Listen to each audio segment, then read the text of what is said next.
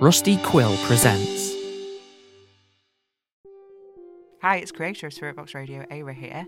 This is the second part of Yuletide Spookies, the Dear Magpie event from 2022, where faithful listeners just like you wrote into the show with their letters to Sam. Just want to let you know that there's a special offer on our Patreon at the moment, which will be running until next week, so next Thursday, the 29th of December. Without further ado, here are some wonderful letters written by faithful listeners just like you. Letter 1. Hi Sam, happy belated birthday. I'm so glad you've continued to host the show, and I hope your birthday was wonderful. I'm not writing just to say happy birthday, however. Unsurprisingly, I have an arcane problem.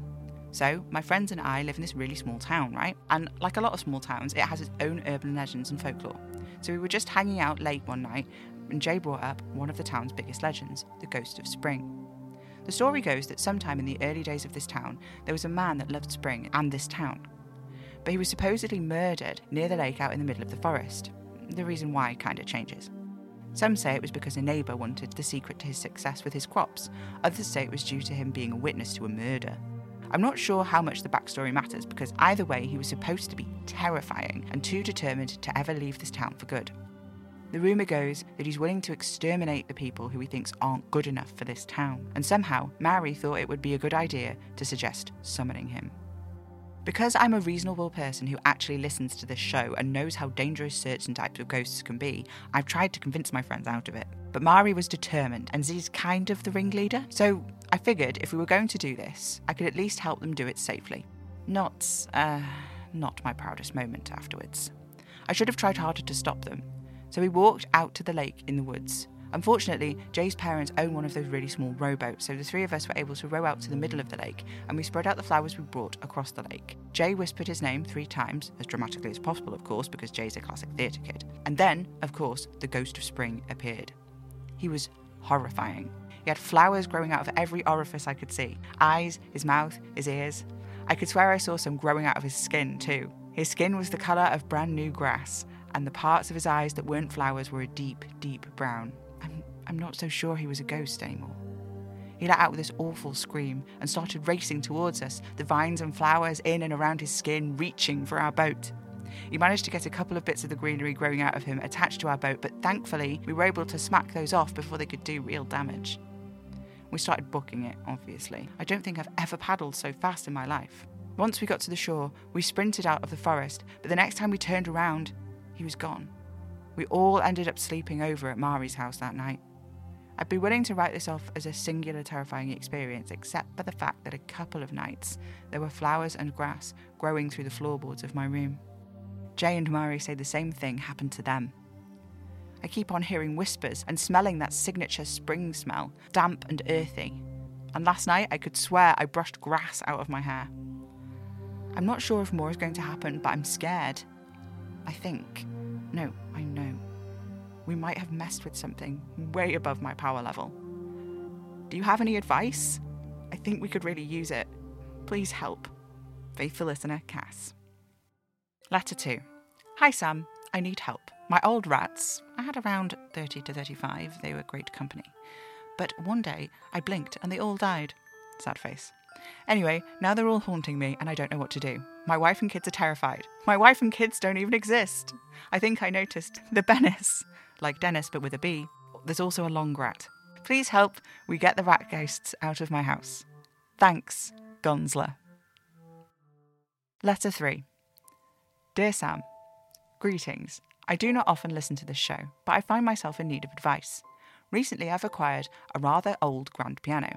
I saw the advertisement in a local paper and leapt at the chance. Usually, pianos like that go for $5,000 to $10,000, and when I saw it was only $1, well, I leapt at the chance. Admittedly, I perhaps should have been more suspicious when I saw the price tag, or looked at the details of the advertisement. It saying, played by human hands, most likely should have been a giveaway, but it was a deal that was really once in a lifetime. When I went to go pick up the piano, the owner seemed rather odd. He had bags under his eyes. Really, he looked like he hadn't slept in weeks. His eyes kept darting around, and when he loaded the piano into my car, he let out a sigh of relief. Needless to say, I was slightly more concerned about actually bringing the piano home now, but it really was in quite good condition. I couldn't bring myself to throw it on the side of the road. Of course, that night, the haunting started. And I really wouldn't mind that much. I've been practicing arcanism for some time now, and things getting knocked over and chills down my spine really aren't that bad. Except, I'm starting to get why the previous owner was so tired all the time. The ghost plays piano at night. Every night. And I love piano, I do, but no one can fall asleep while someone plays Heart and Soul terribly on repeat all night. I haven't slept for more than an hour in about 5 days now. I'm not sure I want to banish the ghost. They seem relatively harmless besides the piano playing, and I did buy their home. It seemed rude to banish them. Maybe I could teach them to actually play piano. Do you know the best way to interact with this ghost? Many thanks, Jonathan. Letter 4. Dear Sam, I'm not really looking for advice, more to share a story. I've got this friend, you see, and I really just think he deserves more people to know about him. You've talked before about the arcane being made up of intent and memory and all that stuff, which I don't really understand, but I think means that if you read this on the radio for me, he might just get a little stronger, or get to stick around when I'm not here anymore. To tell this properly, I'm going to have to go back to how I first met Loki. I've been living in London for a few years, but my firm made me move to a different office. I ended up moving to a new area to try and avoid spending my whole life stuck on the tube, which meant I needed to find a new local pub. Now, I work with some pretty pretentious people, so outside of work, I generally try to frequent places that are a little less fancy than central London usually attracts. It took me a few weeks and many failed attempts to find the Gilded Bat, but I really felt an instant connection to the place. It's pretty much your standard dive bar, except there's really just something about it. I don't know if it's the specific way your shoes stick slightly with every step, or the way the streetlight turns amber through the dusty stained glass windows.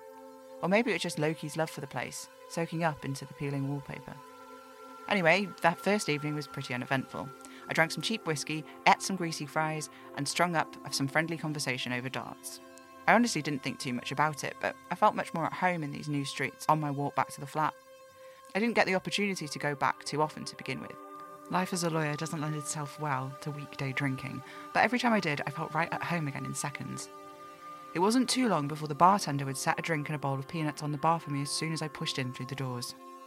I knew about Loki before I ever knew he was still around. His battered orange cap hung over the liquor bottles with far more pride than it looked like to deserve. So it's no surprise that anyone that visits the Gilded Bat more than a few times asks after it eventually. When they do, they get told a friend of the bar passed away a few years ago, and nothing much more than a quiet hum and a spattering of raised glasses pass around the room. Loki's answers to the probing questions seem, let's just say, a little overcreative, but he'd love for them to be immortalised on radio. He worked in the bar for years, but the way he talks about it, you wouldn't know. I can't say he's ever told me a story that really involved him ever doing any real work. He was great friends with the owner, but was late to work often enough that he eventually moved into the little flat upstairs so he could just pour himself into clean clothes when his shift started. His golden retriever smile and propensity for terrible dad jokes made him a favourite with the regulars, and he spent more time judging darts games than pouring drinks. He loved learning about the regulars' lives, knew everything there was to know about whose kids are causing trouble, who's up for a promotion at work, even who's building up the nerve to propose. One night, a regular returned from a trip to Japan with a shiny new engagement ring, with gifts of fancy sushi and sake for Loki. The way Loki tells it, he ate something he shouldn't have, and woke up a shade of himself, lost except his connection to the place he'd come to think of as home. I like to imagine he thought it was just a terrible hangover, but he was absolutely delighted to explain all about the effects of pufferfish poison, almost as soon as he worked out I was going to be able to understand them. To tell you the truth, the first time we chatted I didn't get his name, and he was so real I didn't know that he wasn't just another customer drinking away the stress of the week. He barely made an impression, and I walked away thinking he was sweet, and maybe a little dumb. That wasn't really wrong, but I didn't get the chance to form any more of an opinion until the next time I made it back to the bar. I'd been working late all week, and was honestly just relieved I'd wrapped up the case, while the Gilded Bat was still open. When I pulled myself into a booth, whiskey in hand, I scanned the room and spotted the himbo in the orange cap watching me. He looked nervous as he picked his way across the room, and I started getting this sinking feeling in my stomach that he was going to ask me out. So what he said next took me completely by surprise. "Can you still hear me today?" He explained that he'd been hanging out in the bar pretty much all the time since he died, and I was the first person who ever seemed to see him, let alone strike up a proper conversation with him. He'd been helping out where he could, but moving things really took it out of him, and no one had ever really questioned the little odd jobs he got done when the bar was closed. He wasn't complaining. You've got to understand this guy is loving his life. Well, his afterlife, I suppose. He spends his entire time in his favourite place. He gets to watch his friends grow and still knows everything there is to know about them. He spends hours spectating darts or pool and just listens to people's stories all day long.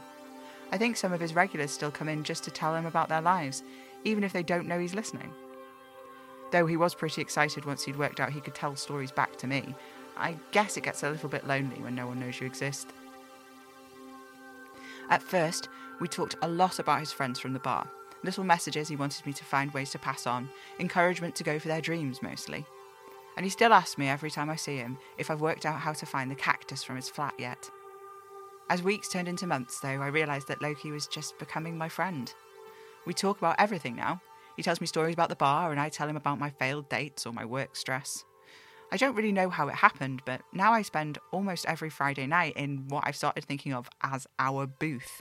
With Loki sitting across the table from me, it feels more natural than anything in the world. That's why I've decided to write to you, really. I don't understand a lot of what you talk about, but I helped a cute girl fix a tyre a couple months back, and she wouldn't stop talking about your show. Some nights, I can't help thinking what might happen to Loki if I couldn't come by more. I know he loves the bar, and I couldn't bear it if he started fading away because no one asked after his battered orange cap in a few too many days. He deserves to get to stay. So I'm putting as much intent into this letter as I can manage, and if any of your listeners want to take a minute every now and then to remember Loki, it would really mean everything to me. Yours gratefully, Mia. Letter 1 was written by Cass. Letter 2 was written by Gonzler. Letter 3 was written by Jonathan. Letter 4 was written by Tal, with some inspiration from the forum's ghosts. If you sign up to the Patreon before Season 3 launches and throughout that one day on the 29th, you can get the Season 2 soundtrack of Spiritbox Radio for free, just included in when you sign up. And that's if you sign up at £5 a month or equivalent.